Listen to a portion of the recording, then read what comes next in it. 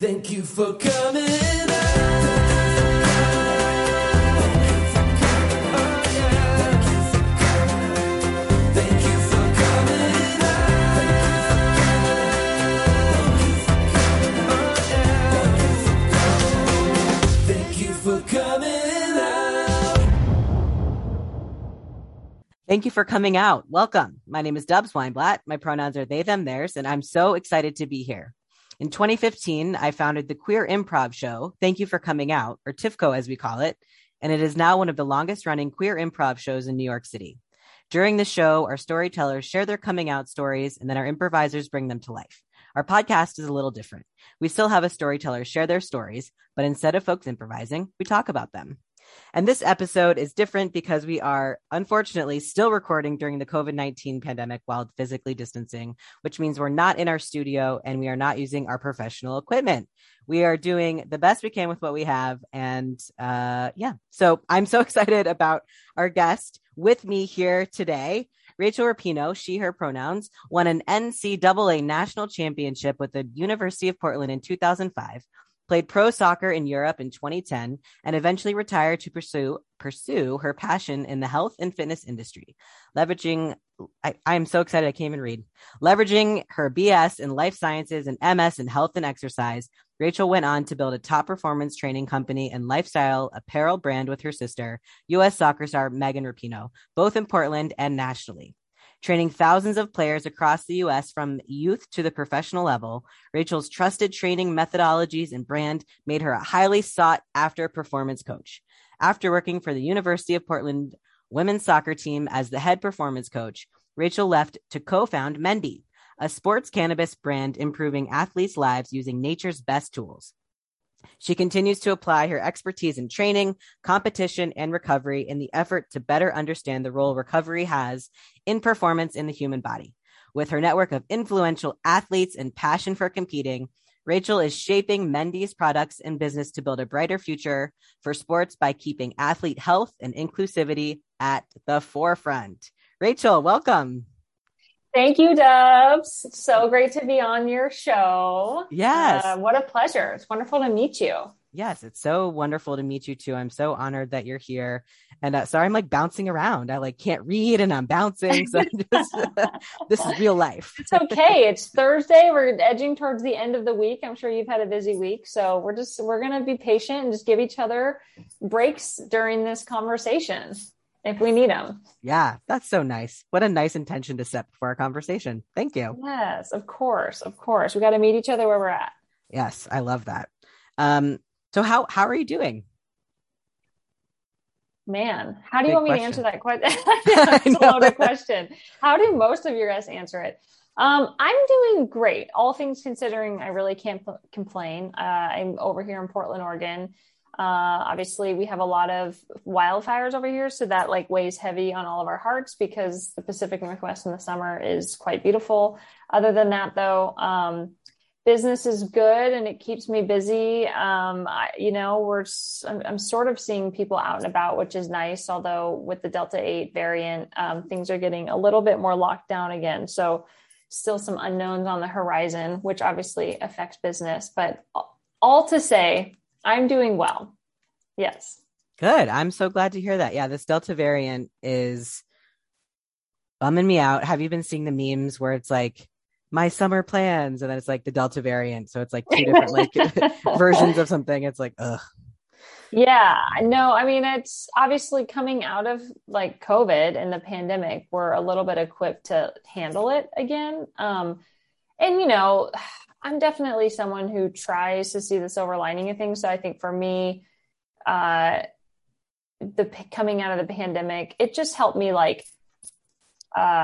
focus on my community here in Portland and my friends that really are just near and dear to my heart. So I guess that is a plus, just kind of weaning out maybe some of parts of the community that were more energy sucking than giving. I'm sure everyone's had this story, but I definitely am very blessed with a wonderful friends group here in Portland, and a wonderful family all along the West Coast. So my relationships just got a little bit deeper and stronger last year. So that's a positive. Yeah, definitely. I really try to find the positives in things when I can, because it makes Yeah, things, it makes things so much more bearable. it does. Um, It helps you digest, and just get through hard times because life is hard. There's a lot of ups and downs. So gotta be able to learn, adapt, and grow. That's my motto: learn, adapt, and grow. I'm gonna write that down. Learn, adapt, and grow. I love that. Mhm. Um, so we all thanks for such an honest answer. Yeah. Um, because you said, how do other guests ask or answer? I would say a large majority would just be like, I'm good. And it's like, which is Oh yeah. fine. Oh, I'm just But getting in yeah, no, and I love that. I it. love getting in it. And then, and then eventually we get in it within the interview. But um I've been playing around on Tinder, and someone will be like, people will be like, how's your summer? And I'm like, do you want the real answer, or do you want Mhm. the I don't know this person, we're just getting to know one another superficial answer? Yeah. And so far everyone said I want the real answer, which I'm actually kind of surprised by. I don't know why, but it surprises me. Yeah. Well, I mean, I think that's kind of what I was getting at is like pre-pandemic, you just had more energy to deal with the bullshit, I Yeah. guess, the bullshit of life and relationships that maybe didn't mean as much to you, or, weren't as deep and meaningful as you'd like. But at least for me, I won't speak for everyone. Yeah. Post-pandemic, I would say I just don't have the energy for the bullshit anymore. I kind of just want to cut to it. Yeah. And just like be more sincere and honest, I guess, in my day to day. Yeah. I like that a lot. Last summer, Mm-hmm. I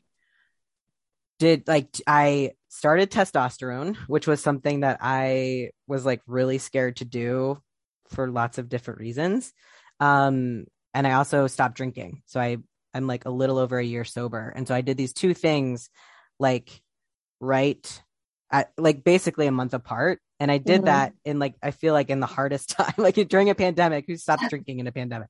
Um, but I did all of that because I just wanted to use the opportunity to like show up for myself, and to like like you were saying, like it really, for me, like got me thinking about like life is short, and Mm-hmm. how do I want to show up for myself so I can show up for other people? And to do that, I need to like be my best version, which is not drinking and living authentically, which is for me taking like starting testosterone. So I just really Yeah. relate to that, like cutting all the bullshit and just being me.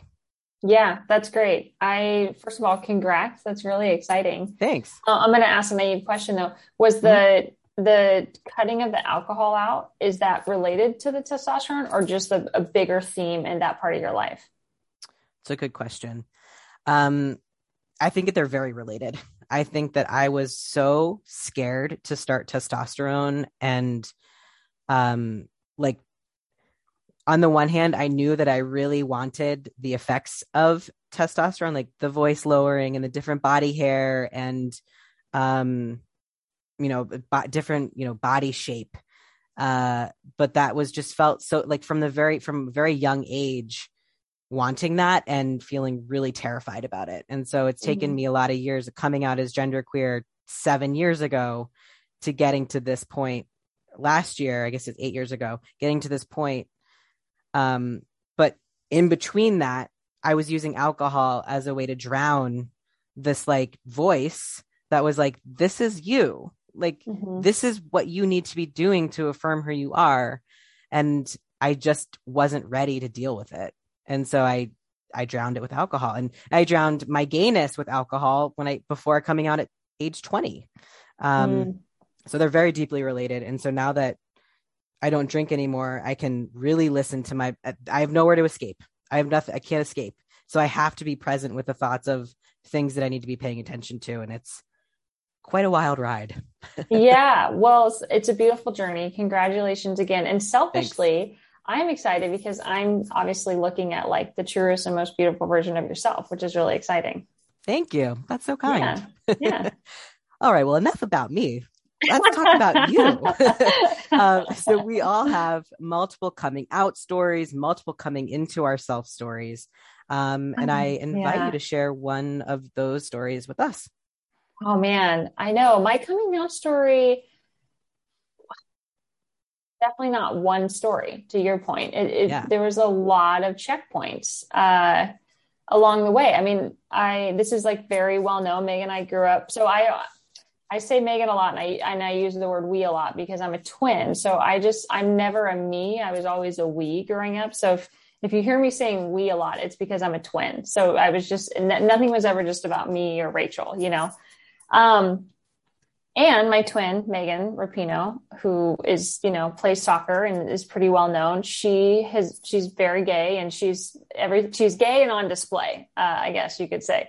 So I'm definitely a little bit more private, but everything is pretty well known. But anyway, we grew up in a very rural Northern California town, very conservative, and, you know, have a big family, lots of love, but just not a ton of language around sexuality and, you know, sexual orientation and just sex in general. We really didn't like talk about any of that stuff, but I would say like my coming out was kind of in a few different phases.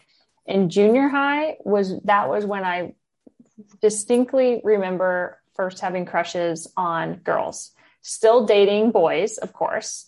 Because it was very heteronormative area that we lived in. But that's when I like really remember having crushes on girls. So I was kind of like thought about it. And I remember kind of just like putting it on a shelf and being like, that's interesting. Fast forward into college, started dating women, started hooking out with women, but they were just my best friends. But I had no language for it. I didn't even really know that was like possible because I was also a Christian at the time and very heavily entrenched in my church. So still didn't really have language, very confusing, a lot of shame. Kind of came out though in college because Megan was dating women and she came out to my parents and that didn't go well. So of course she had to throw me under the bus and be like, well, Rach is gay too. Oh goodness. Yeah. So like help her come out. But so kind of came out in college or got thrown out of the closet. And Meg and I joke about this. There's no hard feelings because honestly, I don't know if I would have ever said anything because again, I was very private and I was very ashamed. And so in a weird way, I was like glad that she did that. So at least I could like confront it and start talking about it. Still didn't know if I was gay, still very ashamed, considered myself bi, was dating both men and women all through college, but like very much more into women. I would say though, after college, so I was like 24 and I had to move back to Redding and live with my parents because I had just blown out my knee for the second time. And I had to get like 2 really major invasive knee surgeries. And so I was just like out for the count for at least a year. It was a year-long recovery. And when I went back to Redding, I was 24 and 2 of my other really good friends that I had gone to high school with, we all came back and like lived with our parents basically for a year to like figure out what the fuck we want to do with our lives. And I would say that year, and interestingly enough, even though I had gone to school in Portland and it's very progressive here, and there's a lot of, there was a big LGBTQ community here. It wasn't until I went back to Redding where I actually felt like I was finally coming into myself and I finally could accept the fact that like I am a lesbian. I had never really used those words before. And I tell this all the time. My 2 really good friends, Jenna Tidwell, Jacqueline Hearn, they know this. They're 2 of my best friends. We would go out to bars and I would get hit on by men and they would come up to them and be like, nope, she's a lesbian. And I couldn't say it for the longest time, but they just had to say it for me. And then eventually in that year, I finally could just say like, I'm a lesbian, I'm gay, you know, I like women and like, this is who I am. And so I have a really interesting coming out story. It was really hard for me to put words in it. I had to like, my friends kind of had to put the words in my mouth for me and to say the words first. And then for me to like be able to believe it. And I have no idea if like other people resonate with that, but that was my story. And so at 24 was when I finally came to grips with my sexuality.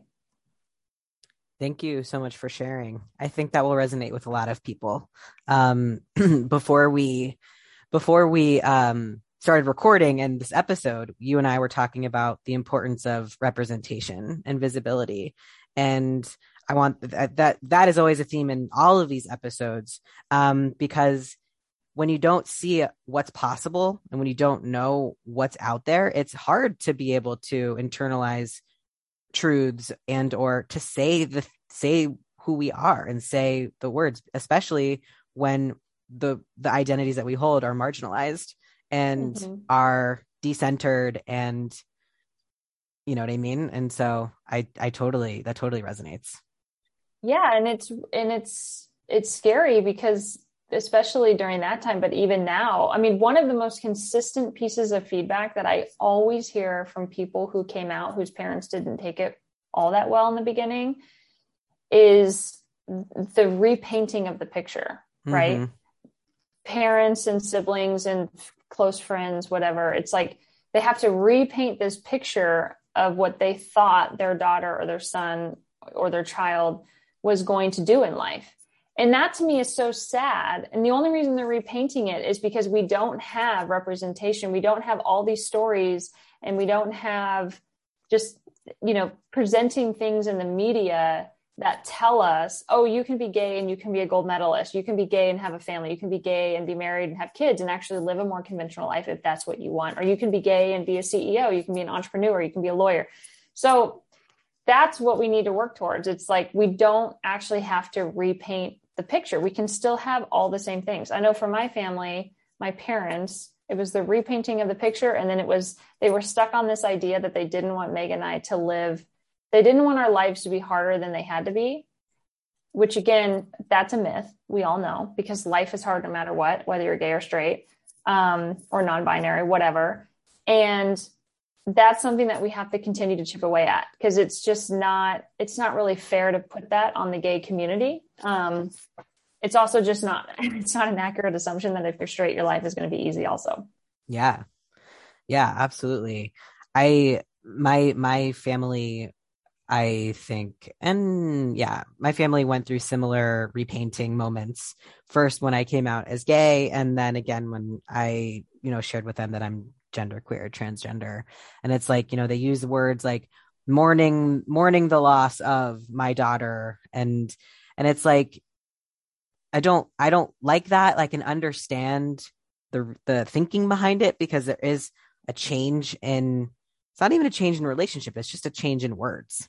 And I want to add, kind of build on what you were saying about this repainting of if we had more representation and more visibility, then we wouldn't have to repaint. And I want to take it one step further, which is, if we don't place these heteronormative and cisnormative expectations on kids from the beginning, then there isn't any undoing later on. And there's no reimagining or repainting. It's just, we've given these kids the space to be who they are, and we've given them the visibility and the representation of possibility, so that way they can tell us who they are. That way we're not putting any kind of expectation on them from the beginning. And so I love that, that visioning, that dreaming.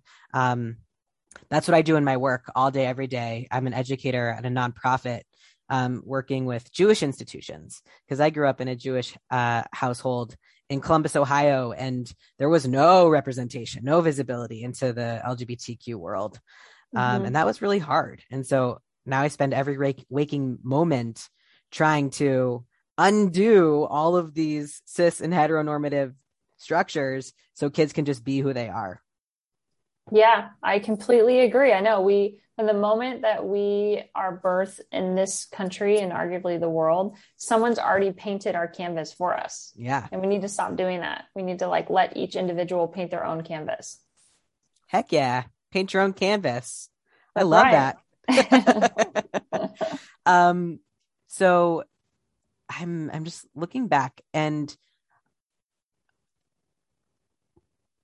I want to I don't know how to dig a little bit into this, but I want to, about this idea of not being able to say what you wanted to say, and kind of leaning on your community to give you that strength. What was it about saying it for you that it took you a minute? Well, I think because in general, words are so powerful. I think as a society, we're doing a better job attaching words to the way we feel or who we are, or, whatever the situation is. But I still, because we live in such a binary heteronormative society where there's still a ton of oppression, we have a long way to go, I think, in truly unveiling all of the words that people are feeling. And the words that are said in households from a young age. And so I think that it just took me because that language wasn't being used in my household, it just took me such a long time to decipher between the language and the actual like words that were true to me, but then also like believe them, because you have to believe them too. And so I think for me, I didn't know what I was for a while. I didn't know if I was bi or gay, but I think I also just felt very afraid. I think I was struggling with my own internal homophobia. And it was stemming from this place. I have a lot of goals, and I'm a very like high achieving person.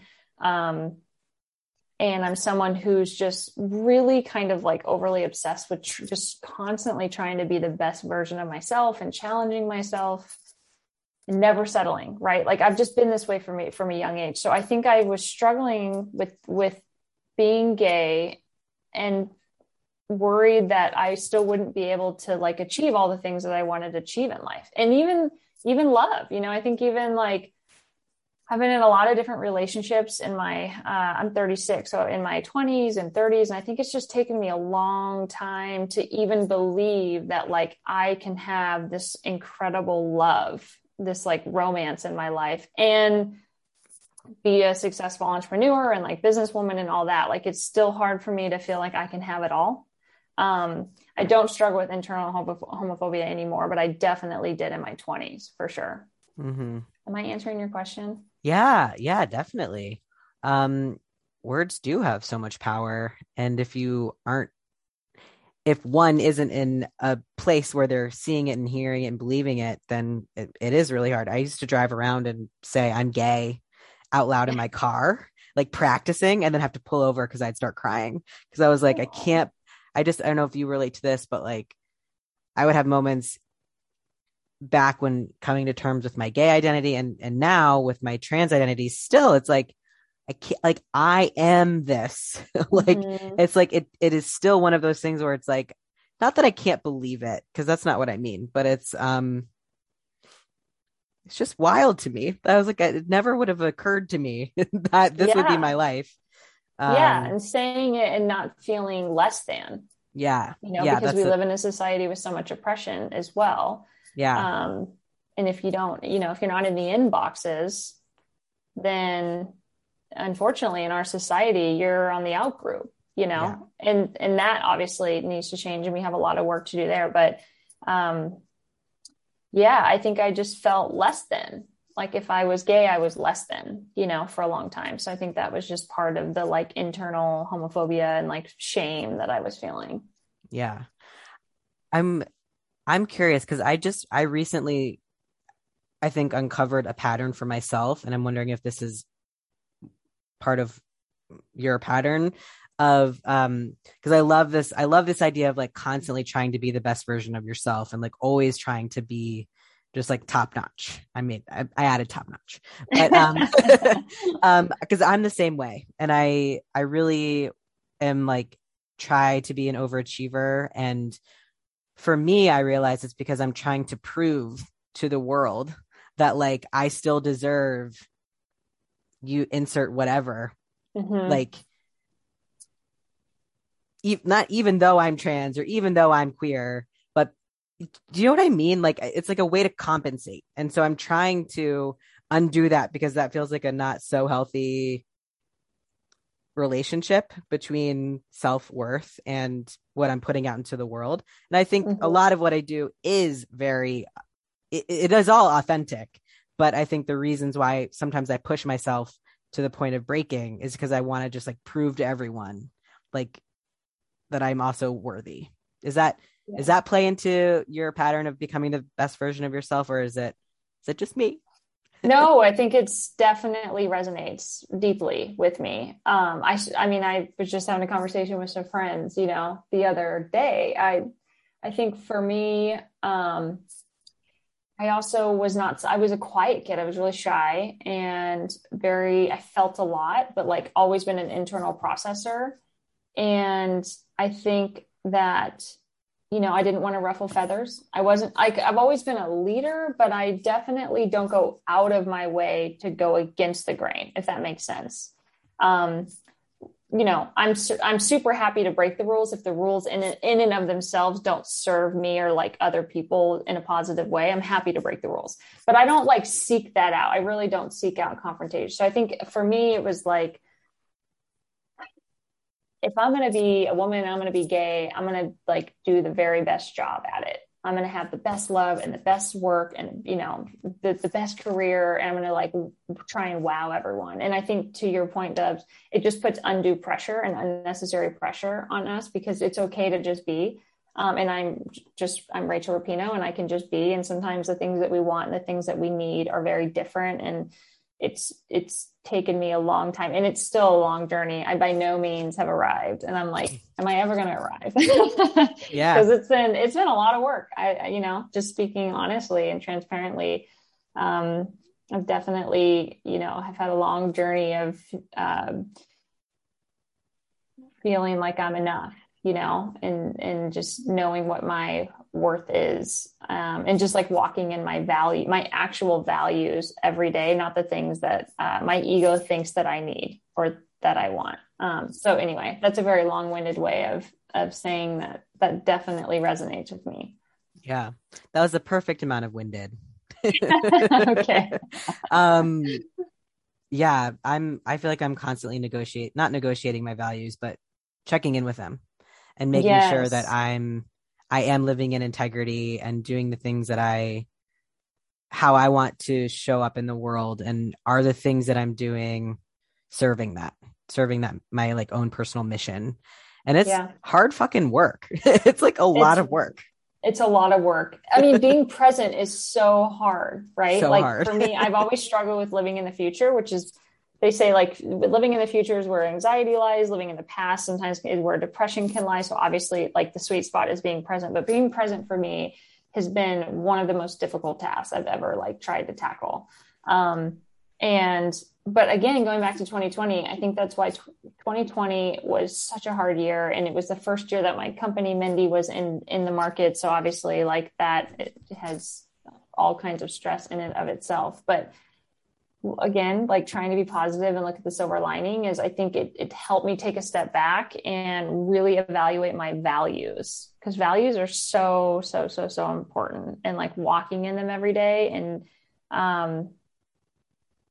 just it's like helped me assess different people in my life or different engagements that I was doing or felt like I had to do, or different ways that I was like showing up in my life. It just really helped me like trim the fat, I guess, in a sense. And once I like filtered them through my actual values of what I really do care about, it just took a lot of pressure off.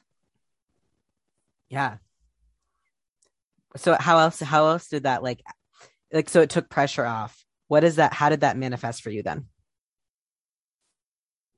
So it's manifested in deeper and more meaningful relationships with a smaller amount of people, versus feeling like I had to be everywhere and in everything to everyone all the time. It's helped me just be much more comfortable with just who I am and how I love people and how I show up for people. We all have different love languages. We all show up in different ways. And, I'm a notoriously terrible gift giver.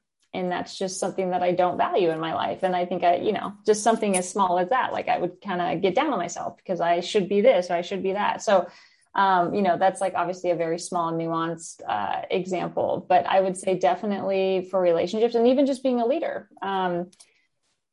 No one's perfect. And so making sure that I don't try and put like that pressure of being perfect on myself as a leader, but showing up in the ways that mean a lot to me. For instance, honesty is incredibly important. Saying what I mean and meaning what I say is very important. Making sure that I'm like following up my words with action is very, very, very important for me. So like those are like little, and then, keeping a balanced life. I am not someone that does well with all work. I'm not someone that does well with all play. I definitely need to have like balance in my life if I'm going to be like functioning optimally, and not feeling bad about that, because, you don't need to work 20 hours a day. Like there's always going to be work to do, but it doesn't mean that you have to be working all the time. So just knowing when to like shut off and just take care of yourself is really important. So little things like that, definitely I've gone a long way in the past year and a half. Yeah, those sound big to me. Those are great.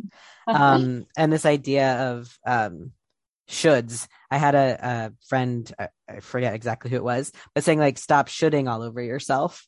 And it's like, Mm-hmm. yeah, like I feel like I would get caught up in the I should be doing this and I should be doing that. And I'm Yes. 36 and a half. And I am like, I should be married. I should own a house. I should, all these. It's like I'm none of those things. And I have roommates. I live in New York City. And but like says who?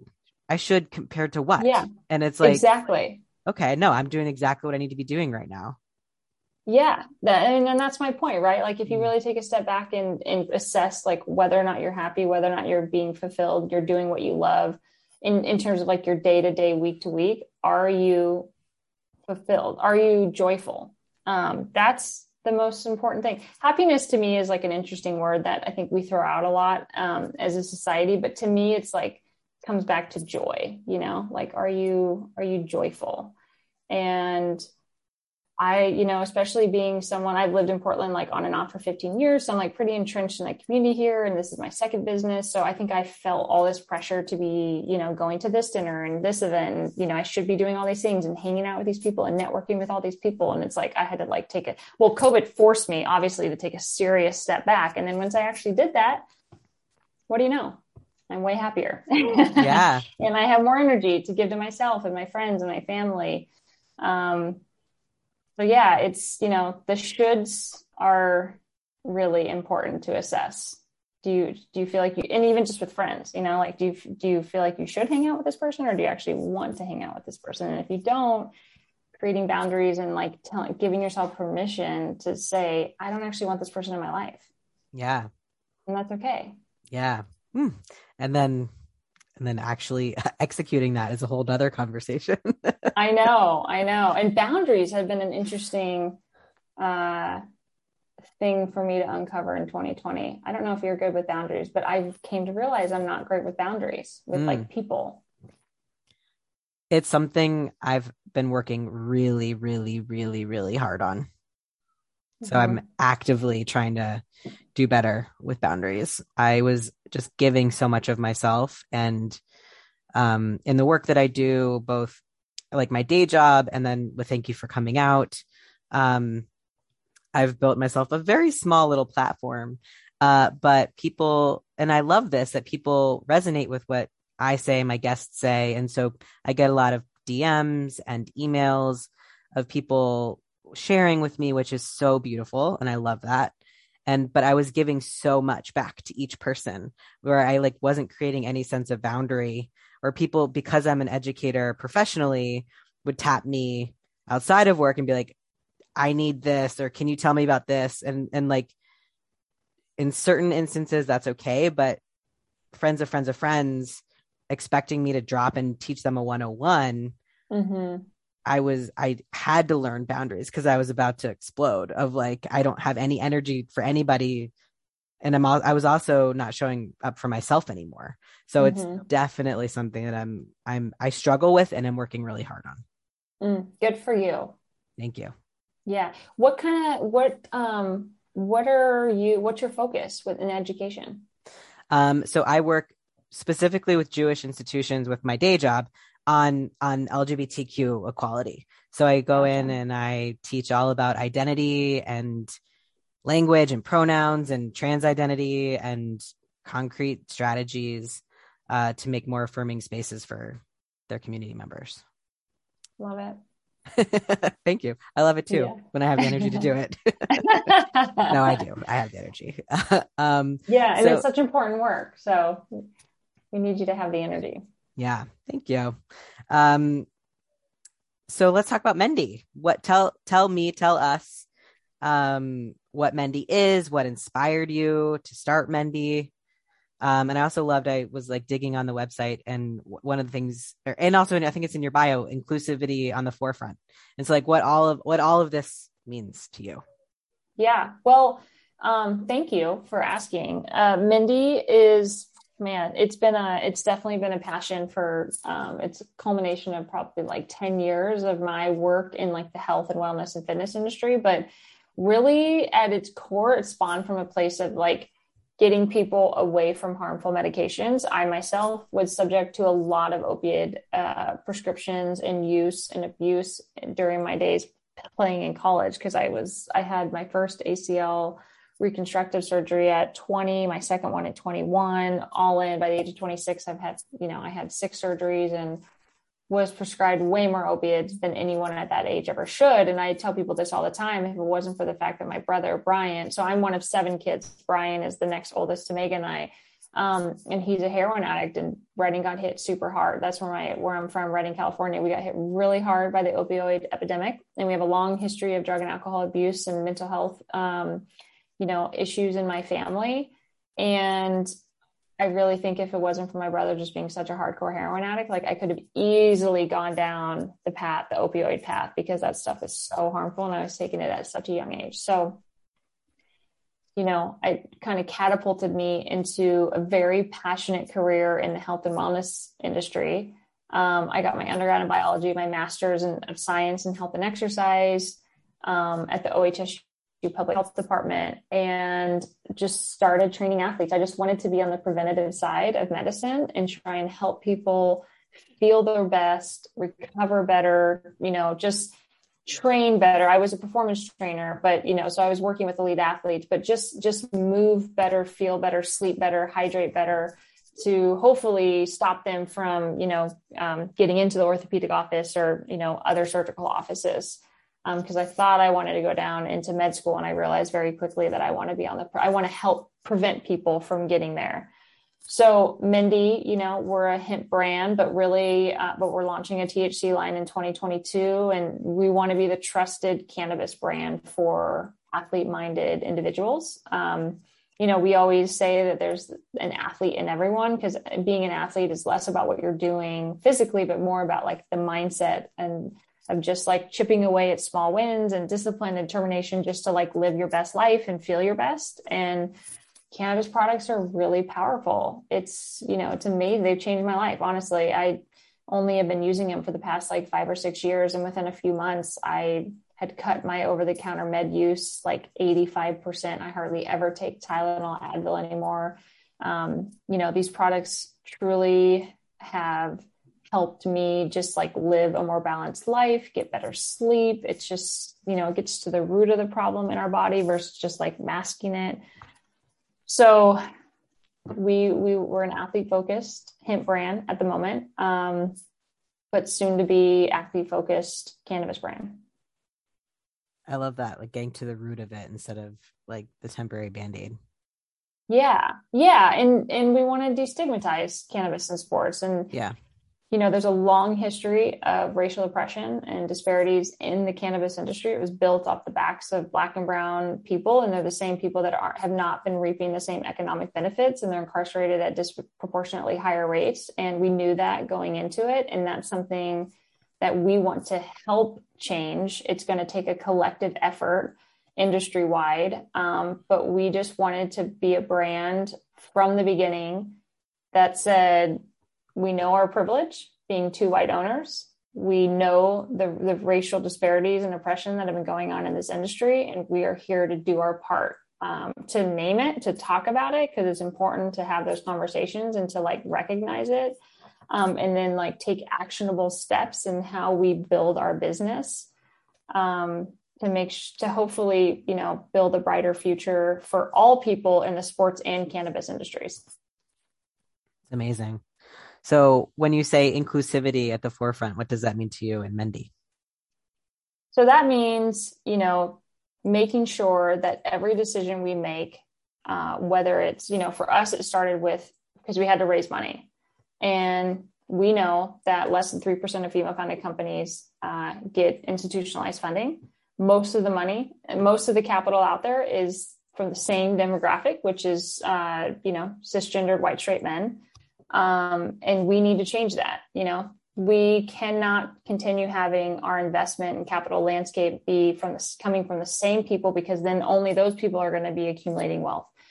So when we started raising money, we call our modern cap table, we did things very differently. We, pitched it to only female athletes in the beginning. So we have 9 female athletes on our cap table. Black athletes, white athletes, gay, straight, which is something we're really proud of. We wanted to give them first dibs in the first round because we were giving away a larger percentage of our company. So they were able to take more for less, and hopefully we'll help them accumulate wealth. And we wanted to have a diverse cap table. So we wanted to make sure that we were not just getting money from the same presenting type of people. So we have almost an equal amount of male and female investors on our cap table, a lot of LGBTQ representation, a lot of BIPOC representation. And so that was really important. That was how we felt like we could actually like put our money where our mouth is. And it's definitely been hard. It's taken us longer to close both rounds. So I'm raising another round right now. Because we're not just like knocking on the doors of VCs, because obviously most VCs are going to have like the same demographic of people working there. So that was the first way, is who we get our money from, what athletes we're signing, what partners and manufacturers and distribute we decide to use in our business. And then obviously, the culture that we're developing and our employees, and just the community impact, the impact partners that we're working with here in Portland, just making sure that like we're doing our part to empower organizations that are actually creating like real equitable change in the cannabis industry, but also with our environment as well. So cool. Lots of different ways. Yeah. I mean, that's like a very long-winded way of saying that. But yeah, there's so many different things that every single company has an opportunity to make decisions every day that within an equity lens or an equitable lens, or with equality in mind. And we just miss the mark all the time in society and in capitalism, because we're so much more focused on making money. And we hope, and again, we're only 2 years in the market. We have a long way to go. Our work has just begun, but we hope to create a company with a blueprint that says, here's all the decisions that we made from day one, and here's all the different ways that we help to create some equity and equality in both the sports and cannabis industries. But we're of course working within systems that like don't promote that. So it's definitely challenging, but it's very doable. That's so cool. And also a lot of work. Yeah. It's a lot of work. It's a lot of work, but hopefully we'll be, our hope is to be a leader in the industry, and to bring other brands and companies along and, have them participate in the conversation, and also, lend a hand in creating a better future for all people. So we got a lot of work to do for sure, because we're still pretty small compared to most of our competitors. But, we're creating conversations and providing resources in the right hands. We have a wonderful team. We have a great group of athletes, a great group of investors. We're all very aligned in like where we want to see the industry grow. And I think that we're resonating in the marketplace because social consumption is at like the forefront, right? Which is great. Yeah. I think in addition to all of these like really important key like elements that you're naming, there's the other element of creating visibility and creating representation of you had mentioned this earlier, so I'm not going to take the words from you, but you were saying, like there are so few like gay women with short hair CEOs. Mm-hmm. Actually the nonprofit where I work is a gay woman, the founder, CEO, president, has short hair. That's so great. But it's like, but it's like, right. There are so few. And so how have you, if at all, seen the impact of you simply just existing in this role and creating this incredibly powerful business model? Or if because it's still building, what do you hope to see? Yeah, that's a great question. I actually just got chills. I don't know why. I think I got chills in this moment because I don't know what the effects of me being in this CEO position actually are. I do think, given everything that's happened in the past year and a half, more people are listening. So a female-founded, queer-founded brand in the cannabis industry, which is a historically cisgendered, white, straight male industry, I do think that it's raising eyebrows and starting a conversation, which is great. Am I seeing more capital come in? No. And at the end of the day, don't tell me that you care about equity and equality unless you want to give me a check, because that is how we measure worth in this company, especially in the corporate world and especially in capitalism. So I still think there's a lot of lip service. I still think there's a lot of VCs out there and a lot of investors who like to use the buzzword because it makes them feel good. Yeah. I'm not seeing a ton of representation, of queer representation in the cannabis industry. If anything, it's the opposite. You know, women, our LGBTQ community and people of color are definitely being pushed out of the industry because it's now taking much deeper pockets to just play in this space. And if you can't get the funding, I mean, it takes money to make money. So I think there's a lot of conversations being had, but I don't think that we're actually seeing more capital going to BIPOC, queer, or female-founded companies. In fact, it's the opposite. I mean, after 2020, women got hit terribly hard, and it went from 3% of female-founded companies getting institutionalized funding to like 2.5% or 2.3%. So, you know, I hate to be a Debbie Downer, but that's, you know, unfortunately, we measure worth in this country by money. So if you actually care about it, write some checks and start backing queer-founded, female-founded, BIPOC-founded companies. Like, that is the only way, really, to show that you care about visibility and representation. So it fuels my fire. We're not going anywhere. I'm like dead set on creating like some impactful change in this industry, but I'd love to see more. I'd love to definitely see more equal distribution of capital. Yeah.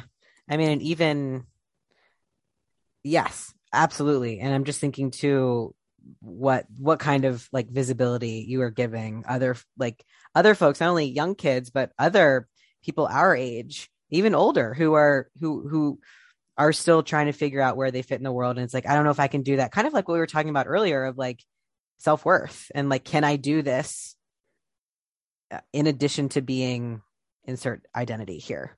Yeah. So I think you're doing powerful work on a lot of different fronts. Well, so are you, right? And like, so is my sister and Sue. And the reality is we may never reap the full benefits of this fight and this work that we're doing. But I do hope that it can, you know, we can hopefully create an easier path forward for the generation behind us. But definitely, you know, I'm hopeful. I really am hopeful, but I think we got a long way to go still. And to your point about visibility, you know, I was saying this like pre-recording that even just being like gay, I just don't see a lot of like short-haired female gay leader, like CEOs and C-suite leaders out there. And I would love to see it because I definitely, you know, I'm filled with self-doubt. Like I look around and I don't see anyone that looks like me, and I'm in rooms with white straight men all the time, and that's intimidating. And I'm not like a seasoned C-suite executive. So it's easy for me to like question myself and feel intimidated, you know, but I heard a long time ago, I worked at Nike for 1.5 years. I think I was like 27. And the first meeting, we had like a Q1 brand meeting for North America. So it was a really big meeting. And the first thing that the president of brand for North America, he said, if you don't sit at the table, you can't participate in the conversation. And that really changed the course of my life. And I'm 36 now. So this was 9 years ago. And what I took from that is like, I have to push through my own self-doubt, and I have to push through my own insecurities and uncertainties, because if I'm not sitting at the table, there's no way that I can create the change or the conversation or ask for the things that I want. So even though I would love to see more representation, and I definitely, you know, oftentimes am the only gay person sitting at the table, I I would just encourage myself, but also everyone else to like sit at the table. Because if you don't show up, then it's just going to be so much harder to get the things that you want or that you deserve. So that's kind of like what's always going in the back of my head. Even when I'm feeling a little intimidated or a little insecure in certain situations, I just force myself to like sit at the table. But it's not easy. It's definitely not easy. Yeah, it is. That's an important like reminder. And also for me, it's also reminding me to make sure that when I'm at the table, especially as a white person, to make room for people who aren't initially invited to that table. And like, yes, you can't have your voice heard if you're not at the table, but so many people don't even have a chair. And so what does it look like to add chairs and or break down the table completely, like kind of full circle to the beginning? And what can we all build together? Because that's when we'll see like real equity, when we're all doing it together, not just kind of plugging into capitalism, basically. Yeah, definitely. So I want to be respectful of boundaries and time, and I know that you have a hard stop. So instead of doing the lightning round with you verbally, I'm going to email you the questions, which is I've never done it before, but I want to make sure that you get out of here on time. Yes. But thank you so much for sharing and for being here. It was so great to meet you and to have this conversation. I so appreciate you having me on. Thank you for a wonderful conversation. This was such a nice part of my workday to like break up the day, and it's wonderful to meet you. And thank you for all the important work that you're doing. Thank you. And thank you for coming out. Yeah. Thank you for coming out.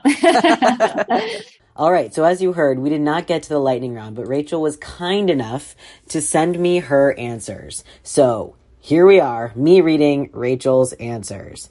Name your crayon. Lil Butchie Blue. Now, I love this. And Rachel told me after the fact that her twin helped her with that. Lil Butchie Blue. I think that's incredible. Okay. Favorite time of day? We have morning. All right. Checks out. Favorite current queer media representation? This is what Rachel says. I know this is going to sound strange, but I think the NFL player Carl Nassib from the Oakland Raiders took a huge step in the world of male sports. It was very brave of him to come out and tell his truth, and I hope it empowers more queer men in the world of professional sports to come out. I don't think that sounds strange at all, Rachel. I think that is incredible that you picked this person, and I think this representation and visibility into the LGBTQ world is huge. So yes, not strange at all. A song that makes your heart soar. Rachel says, Tracy Chapman, Talking About a Revolution. Yes, good one. Favorite way to travel? Rachel says, I love traveling by boat or bike. Does this suffice? It sure as heck does. Favorite quote, we have, success does not come without failure, so fail hard. I love that. And I agree. We should all fail hard because we learn from the things that we fail from. And last but not least, bagels or donuts? Rachel said donuts. Now, Rachel, I am a bagel person, and so the fact that you said donuts is fine. I still support you. But the correct answer is bagels. Just kidding, it's donuts. All right, this was fun. Thanks, everyone. Thank you for coming out. Hey, everyone. It's your host, Stubbs Weinblatt. Thank you so much for listening with an open heart and an open mind. If you haven't yet subscribed to the podcast, please do so you don't miss an episode. And don't forget to rate and review us. It really helps. And we want to hear from you. We want to know your coming out story. Head on over to Thank You for Coming Out's Instagram page at Thank You for Coming Out and click the link in our bio. There's a form there where you can submit your coming out story either anonymously or with your name. And you could have the chance to hear your story read out on the Thank You for Coming Out podcast. We're so happy that you're part of our community and we want you to know that your story matters. Thank you for coming out.